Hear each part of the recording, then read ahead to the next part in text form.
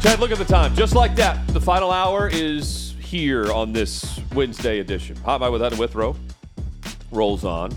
6th and Peabody, our location, with Yeehaw Beer and Old Smoky Moonshine. Fast-paced show today. Very fast. This has been fun. You know, the chat's been good, too. That's what I always look at. I weigh a lot of things by the intensity of the chat. Okay. And what's happening there. What's intense You know today? what's intense? My daughter's performance in the Christmas play last night.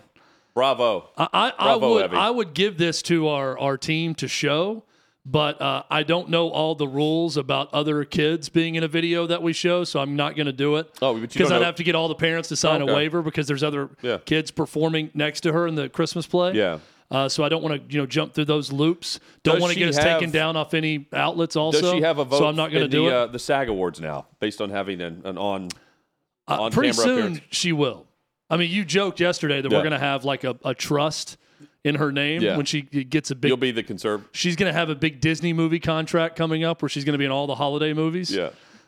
My daughter is the ultimate ham. And I mean, she was as comfortable. I grew up as a very shy kid when I was younger. Did not want to get up and do any type of play or sing in front of people or grab a microphone and talk to people. No, I'm right there with you. I mean, to brag on my daughter Evie a little bit, this girl had the microphone, the headpiece microphone attached to her. Pretty sure she was operating the microphone, turning it on and off for her speaking parts, then going back to a group, doing all the motions during the singing and the songs, and doing them with as much flair as anyone else up there. Had probably as many words spoken as anyone else. There's probably 3 or 4 of the other kids who spoke equally as much.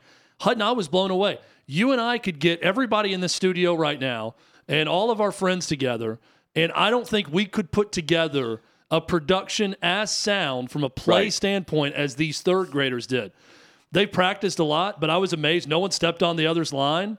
No kid completely blanked and forgot they were supposed to speak at any point. They didn't have to nudge anyone to tell them to talk. It was seamless throughout. This was the Christmas program. Christmas program. Yep. This Christmas programs that I have observed, that you always have the kids that are silent and just staring off into space, right? Yeah. They're not really participating. They're just more or less they attend that church, and that's they do it. Our church Christmas program will have a lot of that. Okay. It'll be a lot of the congregation singing while the kids are silent and staring, wanting to be anywhere else. This one, though, is the legit, everyone's involved. And this was my Evie daughter's crushed it. school production, and the music teacher there just was Miss Schwartz.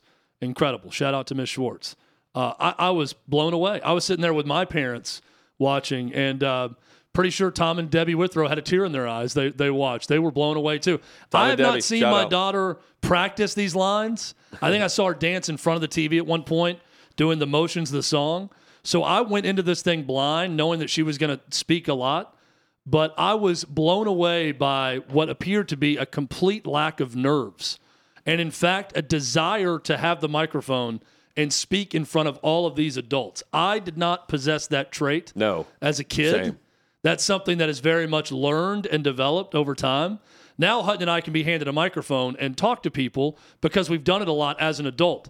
As a third grader, there is no way I would want to do what she did last night. So kudos to Evie. Well, it's beyond that, though. Very, acting, very proud. The acting, being a character is different than just speaking in They in all public. had Southern accents. And I must say, my daughter's Southern accent was great. But there was, some had to exaggerate more than others. Yes. My daughter doesn't have much of an accent, so she really had to exaggerate. There was a little boy who was in the lead that, I mean, his accent, it was like Billy Bob Thornton in Sling Blade. Haley Joel Osment. He was so... No, I'm saying he was so slow. Like, it was so exaggerated, but hilarious the way he did it. He went so over the top with the Southern accent as opposed to everyone else who had to have a Southern accent. Just don't let her play the role of Nell, and I'll be okay with it. Yeah, I didn't have to do that. My one of my daughter's good friends was another one of the leads in the play, and she played a media member that was on TV, so she didn't have an accent at all. So everyone else had the accent that she was interviewing, but she was the newscaster, and also did a great job. So shout out to all third grade, Miss Schwartz, to my daughter Evie, to all the kids. Again, I would show the video, but I'm afraid we'd get in trouble for doing that by someone, so I'm going to refrain from doing it.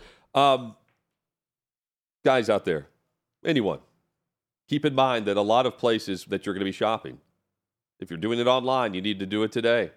Same goes for the Outkick store, which is relaunched, and it's great. Outkick store, brand new.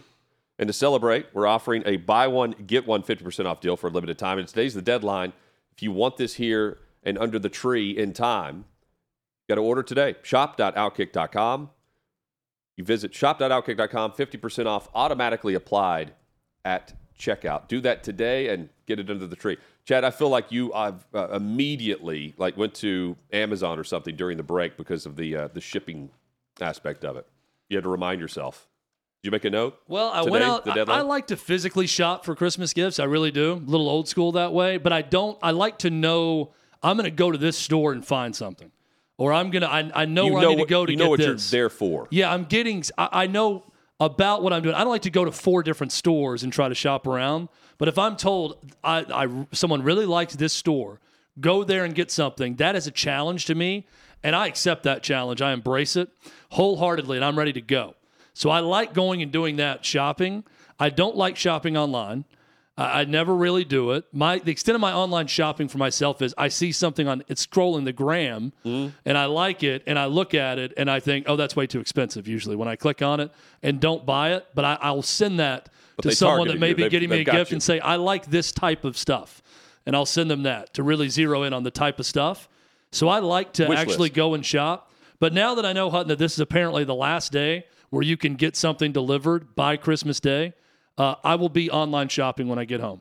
Because there are 3 items I know of that I've been sent that I need to buy online. I clearly need to do that today. I always ask every year, what is the popular gift that kids are wanting from Santa? Oh, it's always now a tablet of some sort, a phone. I mean, it's always something that, where you can do this. Regardless of age? Put a screen in your face. That's what every kid wants more than anything else. But the age difference between your daughters? With my youngest daughter, it's a bike. Okay. Good. So that's what she wants more than anything. My oldest daughter wants a tablet of some sort. It really does depend.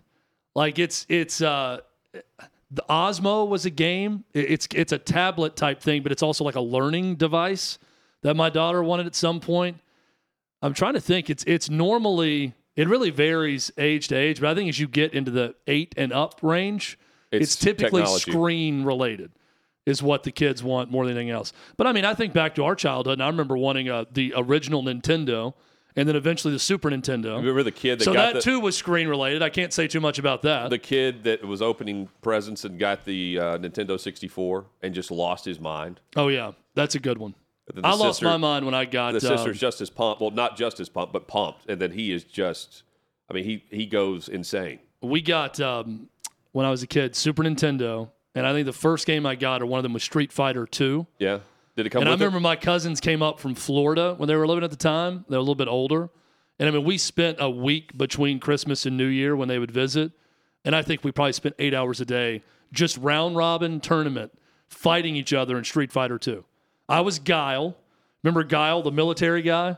That was my character that I fought with. But everyone, Blanca, the Beast, as we called him. See, mine was everybody had their own I was more into Mortal Kombat.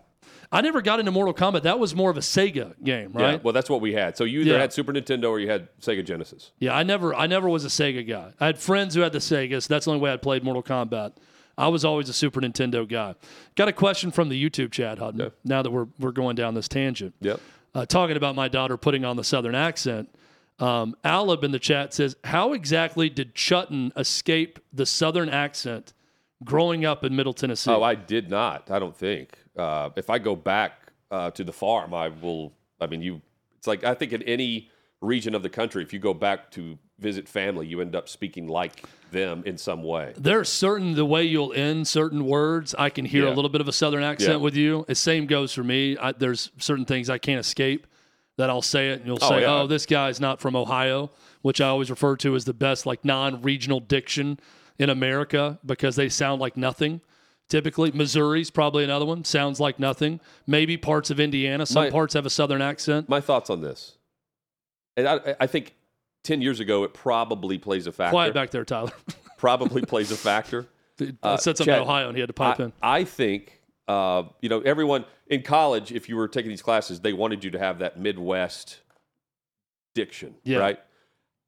With everyone that's moving to Nashville, I don't think it's like that much anymore. I really don't. I don't either.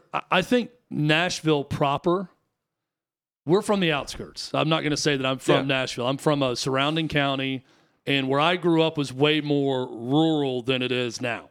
Now, it was suburb. It's half suburb, half farming community. Hutton is from a very rural, the rural juror from back in the day on 30 Rock. It's from a very, very country community. So the fact that you've avoided it, to me, is more of a miracle than I. But I had family members that went to private schools around Nashville, no accent at all. If you went to a private school in Davidson County, I think that's as close to a non-regional diction as you can get with a lot of people I know that have no Southern accent at all. Honestly, the only way I can explain it away is I watched so much sports growing up and so much Sports Center I think I just naturally started to sound like the people I was watching on television call games or talk about games. I don't know that I chose it as much as I just morphed into that because that's what I watched so much. And I also have family. And by the time I was in high school, I had no real accent. I mean, this goes back to high school. Oh, but the high school Southern accent is thick in Warren compared to compared to anywhere else. Hutton, have you ever gone back? And our family does this occasionally. People convert the old VHS tapes, like family tapes of Christmases and things, and they convert it to something you can watch digitally. We do this occasionally, and if you go back and watch yourself, I remember watching myself swim in my grandmother's pool at like 7 or 8 years old. Mm-hmm.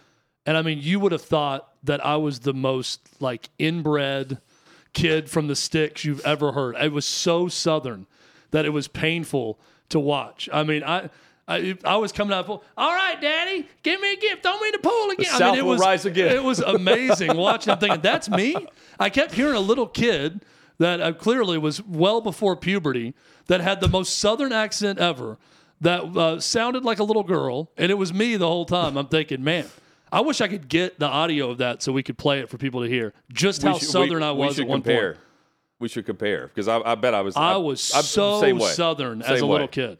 So elementary school, I think the accent started to work its way out probably late junior high, early high school for me. But elementary school through junior high, I was as Southern as thinking about Southern as cornbread. My grandmother's from North Carolina, very distinct accent. Yes, she never lost that. Virginia, very distinct. Virginia Beach area sounds a little bit like Philly accent. It's a combo. Yeah, it's a combination of is it East Coast? Is it the South? Like whom? It's a very they go whom? It's a very not home whom. That's how I describe the Virginia Beach accent. Yeah, you're My right. grandfather's from the coastal North Carolina, and he would say instead of your, say yorn, and go home. Yeah, their O's are. It's a weird O. It's very Philly in their O's. Chad, Philly does have an NFL team.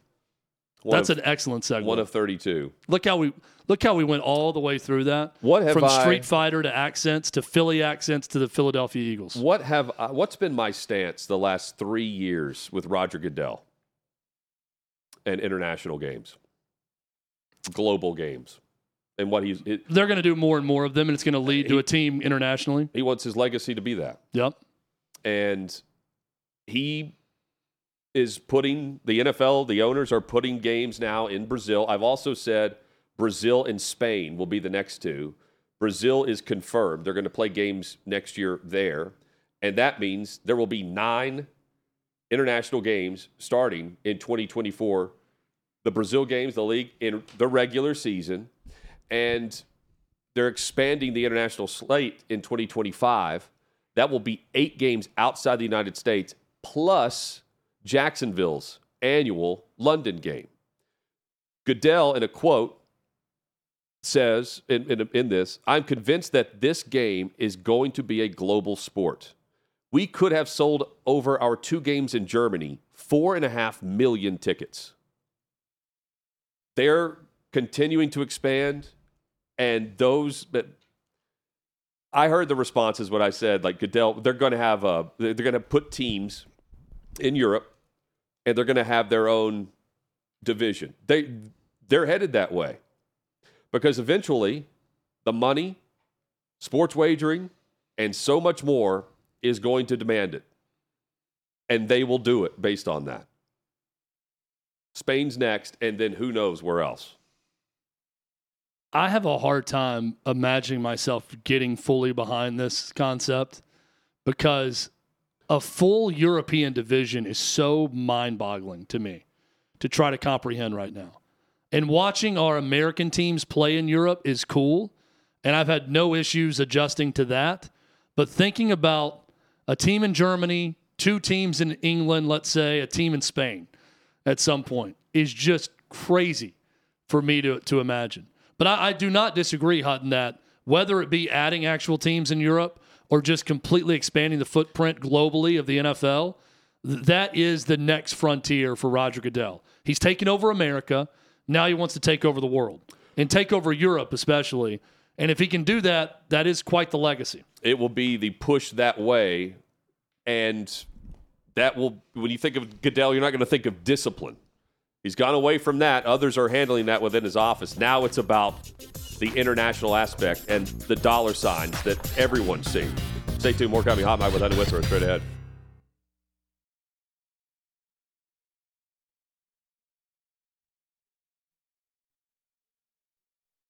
Sixth and Peabody, our location with Yeehaw Beer and Old Smoky Moonshine.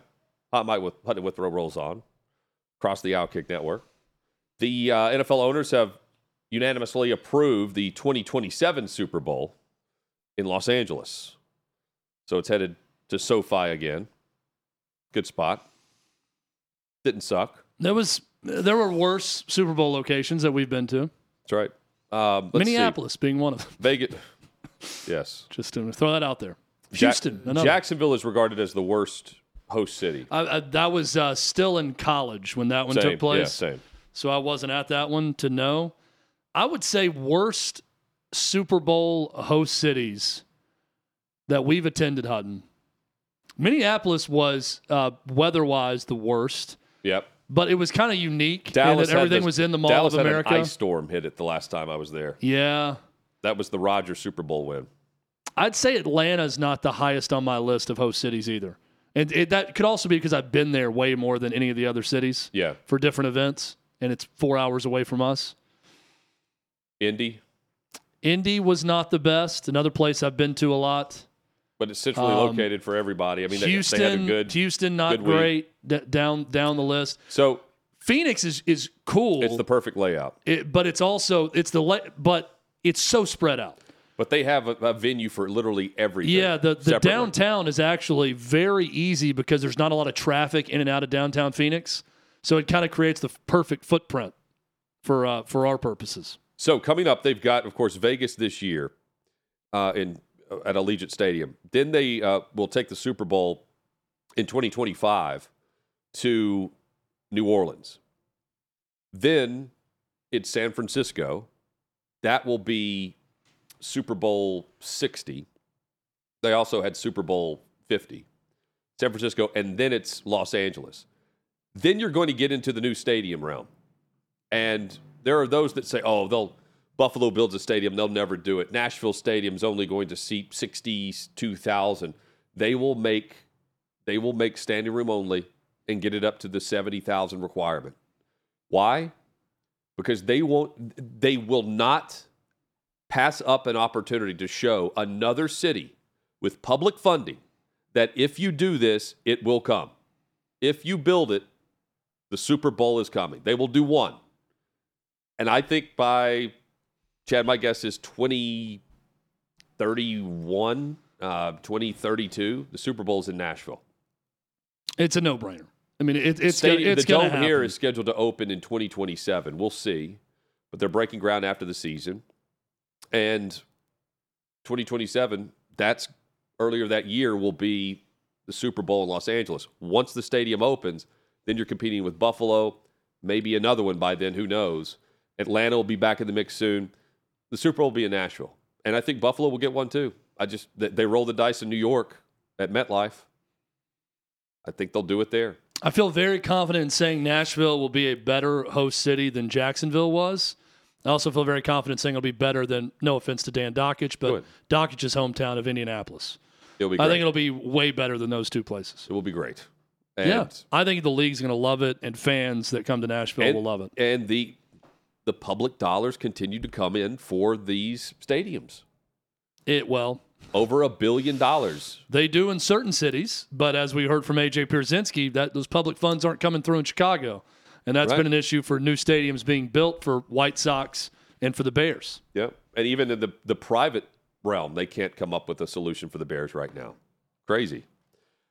So the Attorney General for the state of Florida is launching an antitrust investigation into the college football playoff committee that left Florida State out of the playoffs. Just initial reaction. She's a Florida fan, by the way. She does want everyone to know she's not even a Florida State fan. She's just doing what's right for her state with Florida State. But continue. How often do we hear, oh, shut up and play. It's just sports. We're doing the important things on this side.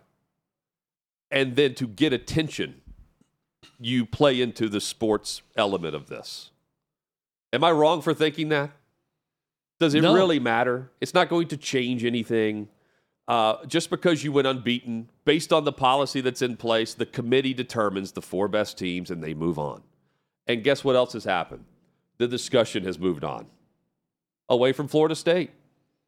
24-hour news cycle, the discussion about who should have been in, who was left out, who was deserving, who was better, all of that makes for great sports discussion. But in the grand scheme of things, what a complete waste of time.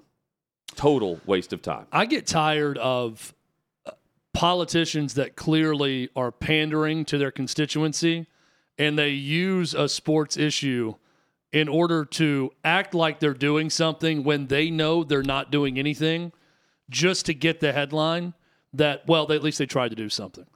To me, this is just another charade to say, well, at least we tried, guys. Look at what I did. I protected the honor of Florida State University by at least trying to do this. Now, I will say, if she was actually successful in some of this and forced the selection committee and media companies and everyone to release correspondence about the decision, because she said specifically she wants to know what was related to Jordan Travis's injury, which, by the way, in the bylaws, they can factor in. Yep. So it wouldn't be unlawful for them to talk about that playing in. They said in interviews that played a factor with Florida State, being without their starting quarterback. But if they were to force something for that to be registered and put out there, that would at least be interesting. But it's not going to happen. And I rarely agree with Bill Hancock on anything, because that's another guy who's paid to just say, one thing no matter what, regardless of how silly some of it sounds. But when he says we're seeing a bit of an extreme reaction from the state of Florida on this, I totally agree with him. And it's not from the fan base of Florida State, who rightfully should be outraged by it. But when the state attorney general is getting involved and being serious about it, I mean, come on. I mean, it's you signed up to play under these rules. You didn't get the benefit of it this time. I agree with you that you got screwed if you're Florida State. I've talked ad nauseum about it. But if I'm someone who is publicly elected to serve the best interest of my constituency in my state, I am not wasting time on this. I would respect the hell out of a politician or an attorney general who said, even if they were a Florida State fan, if they said, while I'm a Florida State fan, I think they should have been in the playoff.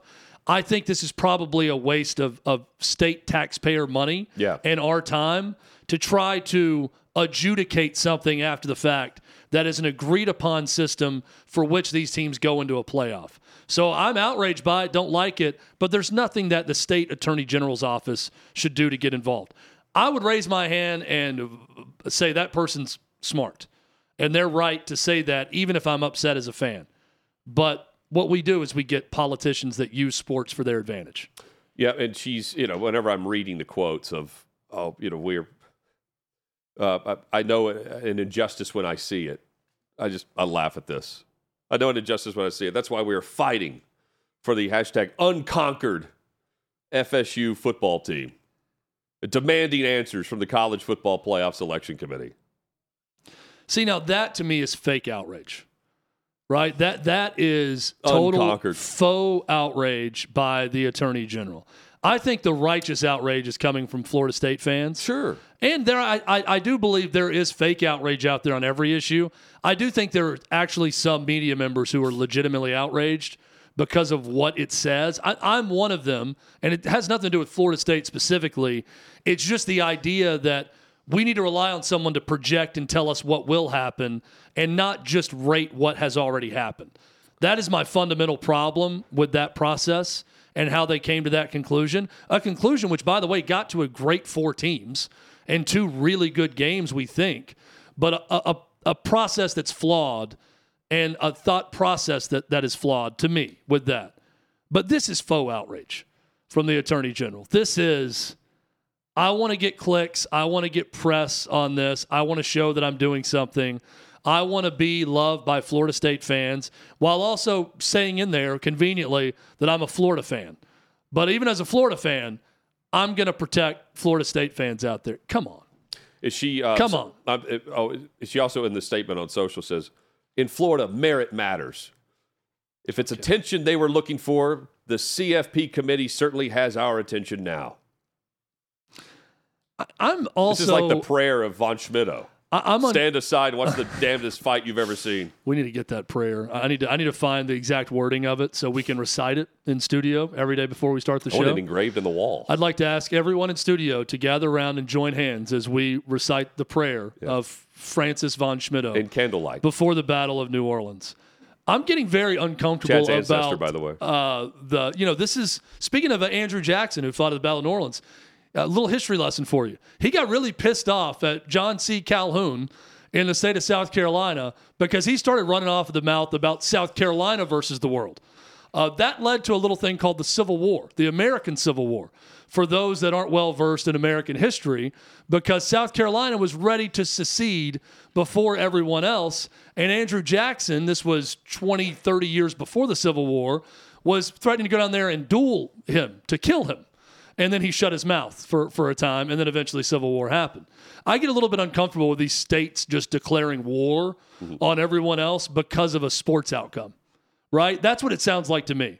What is it? Well, the merit? I'm going to defend the merit of Florida. In Florida, merit matters. In Florida, merit. Okay. Like the state versus we're now against every. If you're in Florida, you know that merit matters here. I mean, come on. Yeah. Just serve your state. Well, serve your state and the people in your state. Have pride in it, absolutely.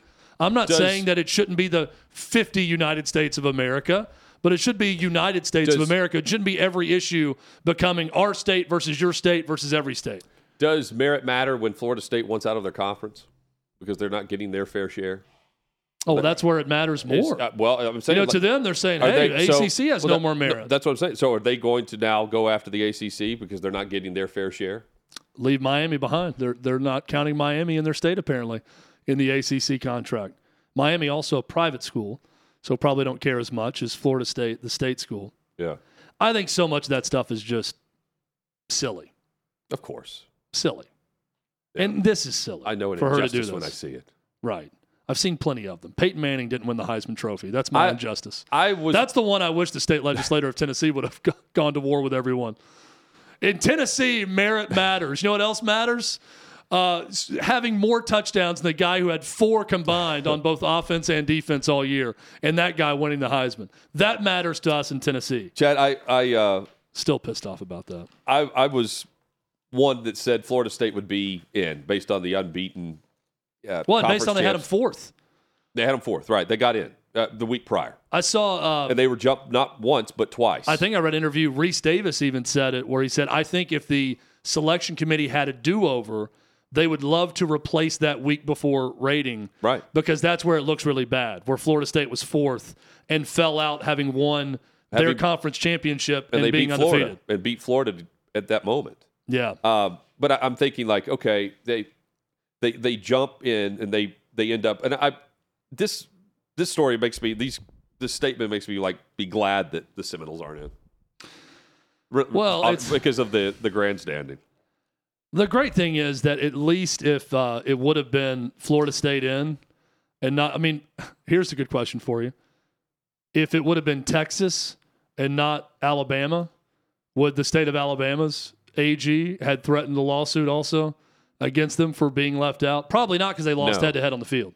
So they wouldn't have had a leg to stand on. Yeah, that would have been it. I think anyone else, you're not going to have this level of outrage because they would have had a loss.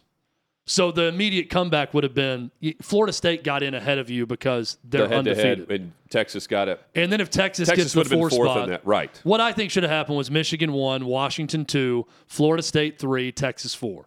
If that happened, we don't have attorney generals grandstanding and telling everyone how they're going to sue the College Football Playoff Committee for antitrust violations. Right. That doesn't happen with that scenario. Exactly. Also, nothing's going to happen in this scenario but a lot of talk. And that's it. Yeah. And no one's really talking about the bad things that took place to Florida State and what they missed out on. Now it's about we've got a great playoff. And what we're even last offseason, all we were talking about was a 12-team playoff and conference realignment. We were fast-forwarding a year anyway. And college football has this built-in conspiracy/controversy around it forever. So Florida State fans will never forget this. This 2023 season Just will like never Auburn. be forgotten by Florida State fans as the year they got screwed. Yep. And that's fine. I understand that, and you should constantly remember that. So that's part of the sport, is the constant airing of the grievance and going back to one moment in time and remembering that moment that you feel an injustice. But a part of the sport should not be the attorney general threatening lawsuits because of it. There's a quarterback that Georgia fans are trying to keep grounded. Amazing what they're trying to come up with and ideas and brainstorms that are taking place on message boards. Plus, Chad mentioned Reese Davis discussing power of ESPN and College Game Day on the College Football Playoff Committee. That's next.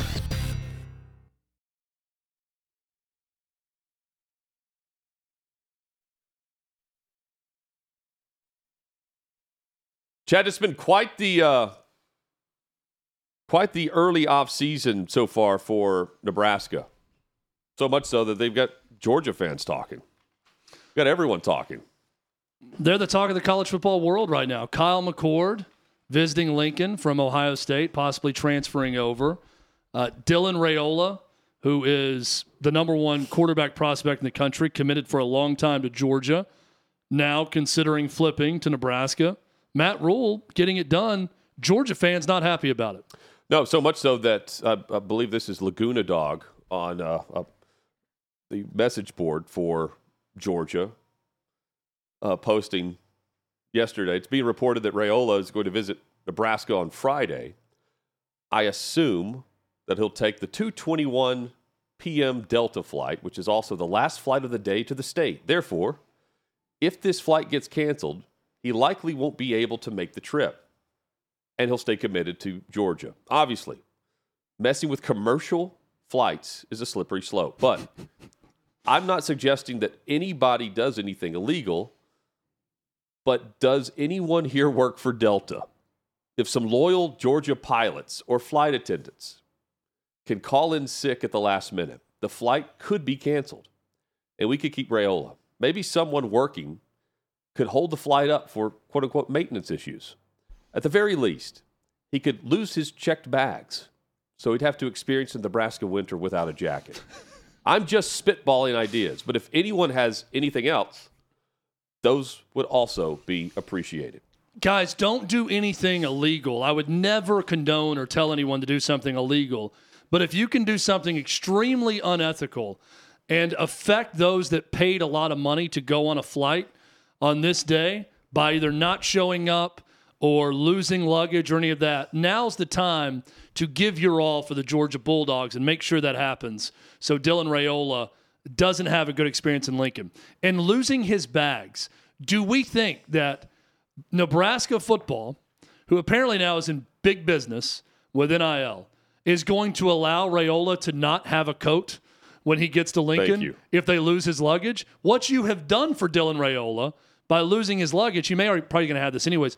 He's going to get gifted a new wardrobe of all Nebraska gear and probably other brand names that they are going to give him to wear the entire trip while he's in Lincoln. So Hunter Stallion's headgear. Losing his luggage has done nothing. Central Michigan, that provided Connor Stallion's gear, would also provide a winter coat for Raiola if he decided to visit Central Michigan.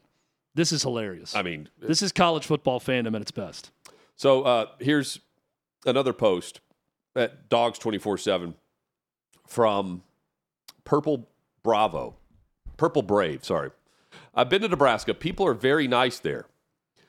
It's cold, not much to do outside of college sports and farming. The women are also large. Maybe Raiola likes big girls. Not fat, but farm-fed, strong women. Like Brienne of Tarth. Farm-fed is my new favorite term. Like Brienne of Tarth from Game of Thrones. There's a reason Nebraska had great offensive linemen in the 80s and 90s. Athens can't provide him that. Outside of maybe Wisconsin, no other school can. Amazing. Athens I read these can't and provide him that. Yeah, Nebraska woman, not women. They are dead serious. Oh, These fans are dead serious. Farm-fed. And that's why, if you are an attorney general in a state, you can act like you're serious and play to these idiots that take everything literally. I mean, look, Nebraska... Maybe someone works for Delta and can, lose his luggage. Can confirm Nebraska has thin women, too, my wife being one of them. It is a state that has a lot of very large people, but not fat. It's a Scandinavian population. It is definitely a Brienne Tarth situation going on. Nebraska's got a very good volleyball team, okay? They're nationally renowned, very, very good. They have a lot of tall women, a lot of Nordic, Scandinavian-bred women. Farm-fed is one of my favorite phrases that I've ever heard. Nebraska football at its zenith featured many, many farm-fed Nebraska boys on the offensive and defensive line and fullbacks at the time under Tom Osborne. So, yes, that is a thing in Nebraska.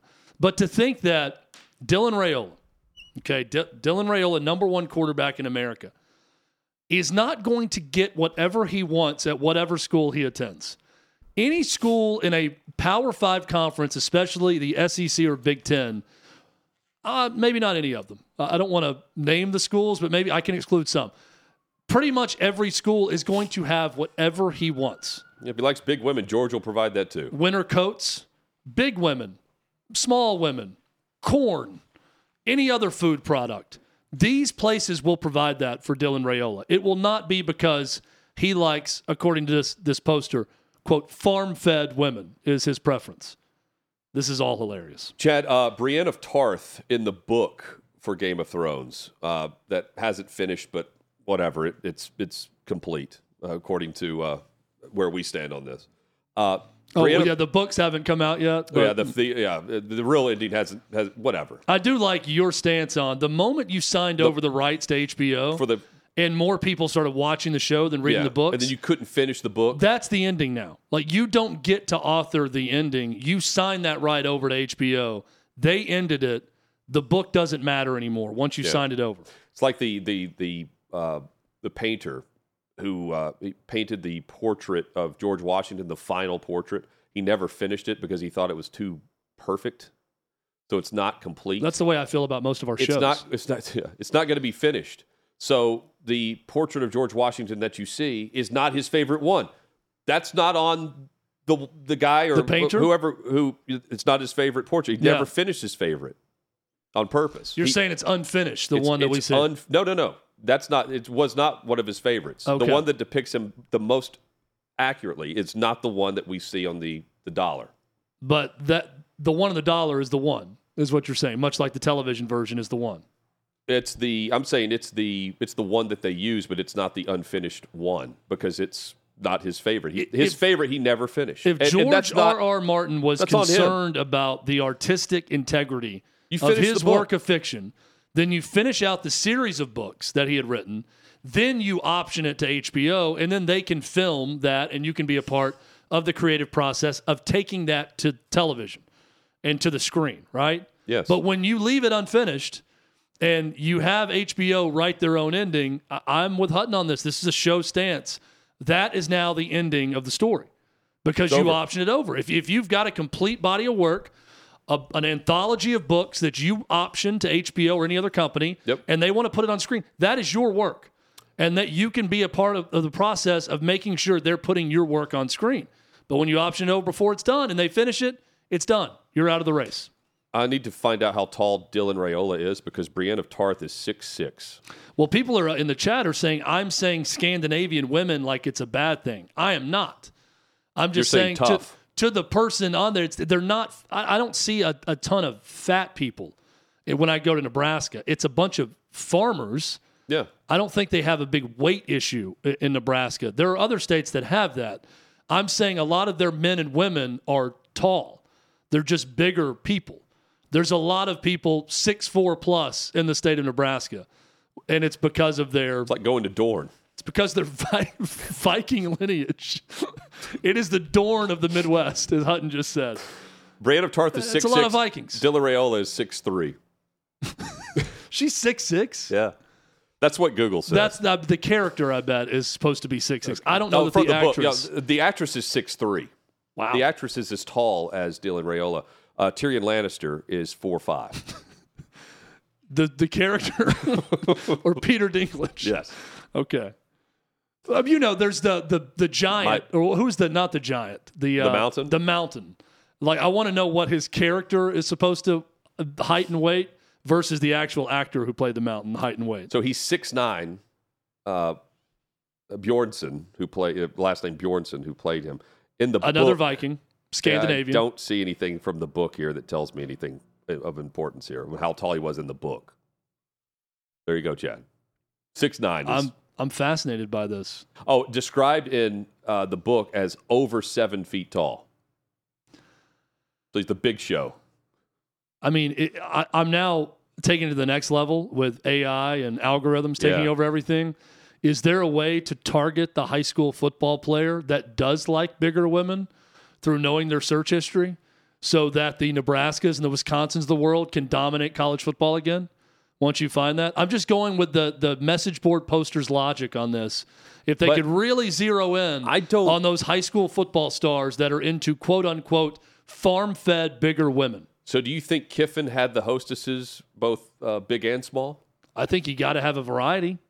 Absolutely. But I think at that age you just have, I'm here and I can't believe this is what college life is like.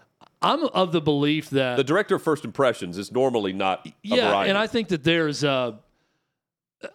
being attractive can be objective and not subjective. Sure. With some.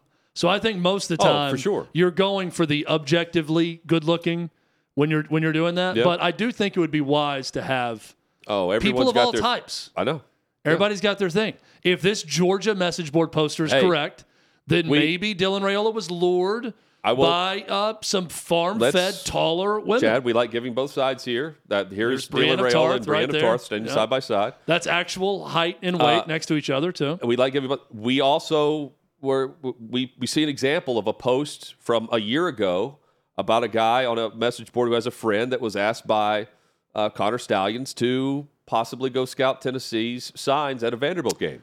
No, there's some truth to some message board posts. Maybe this is it. There could be some truth to it. Keep in mind also, Raiola's dad played at Nebraska. I think that may have something to do with it also. I'm just going to go out on a limb. I'm going to go away from the message board poster that's trying to get people to cancel flights and the one who thinks that Dylan Raiola is secretly into Brienne of Tarth and say that maybe, just maybe, the appeal at Nebraska is that his dad played there and that they're going to pay him a ton of money. That could be it. Craziness. I'm sure there are other posts too. So I'll go on a limb and say that ESPN's pretty happy with the college football playoff matchups. Reese Davis saying that ultimately they don't have the power that everyone thinks they do on the selection committee. However, he does say, and he's right, and it's obvious that, if you mean by power that we make phone calls and dictate to somebody or have such influence over grown, successful human beings that they're going to align themselves with whatever we want, then no, I don't think we have that power. But he does say, like, hey, if you want to define power, if we say something on game day, something on there, does it give the power breakers or decision makers something to think about and go, I would say the answer is yes, there's power. But that's really the show you're watching. That and you've got the Big Noon Kickoff. That's it. So if you've got the former players and the former coaches on game day and Big Noon pushing one thing, no different, by the way, I would say, than Jaden Daniels getting the push on the weekend he didn't play. I agree. By the media. That plays an effect and on the perception of certain programs and teams and players. Yeah, whether passive or not. And I think what Reese Davis is saying is perfectly fair. Yeah. He's saying it's not like we have their phone numbers and we're sending them a text to say, put this team in over that one. We don't have that power. Yeah, right. Or we're not saying we demand this happen because of television and these are the games we want.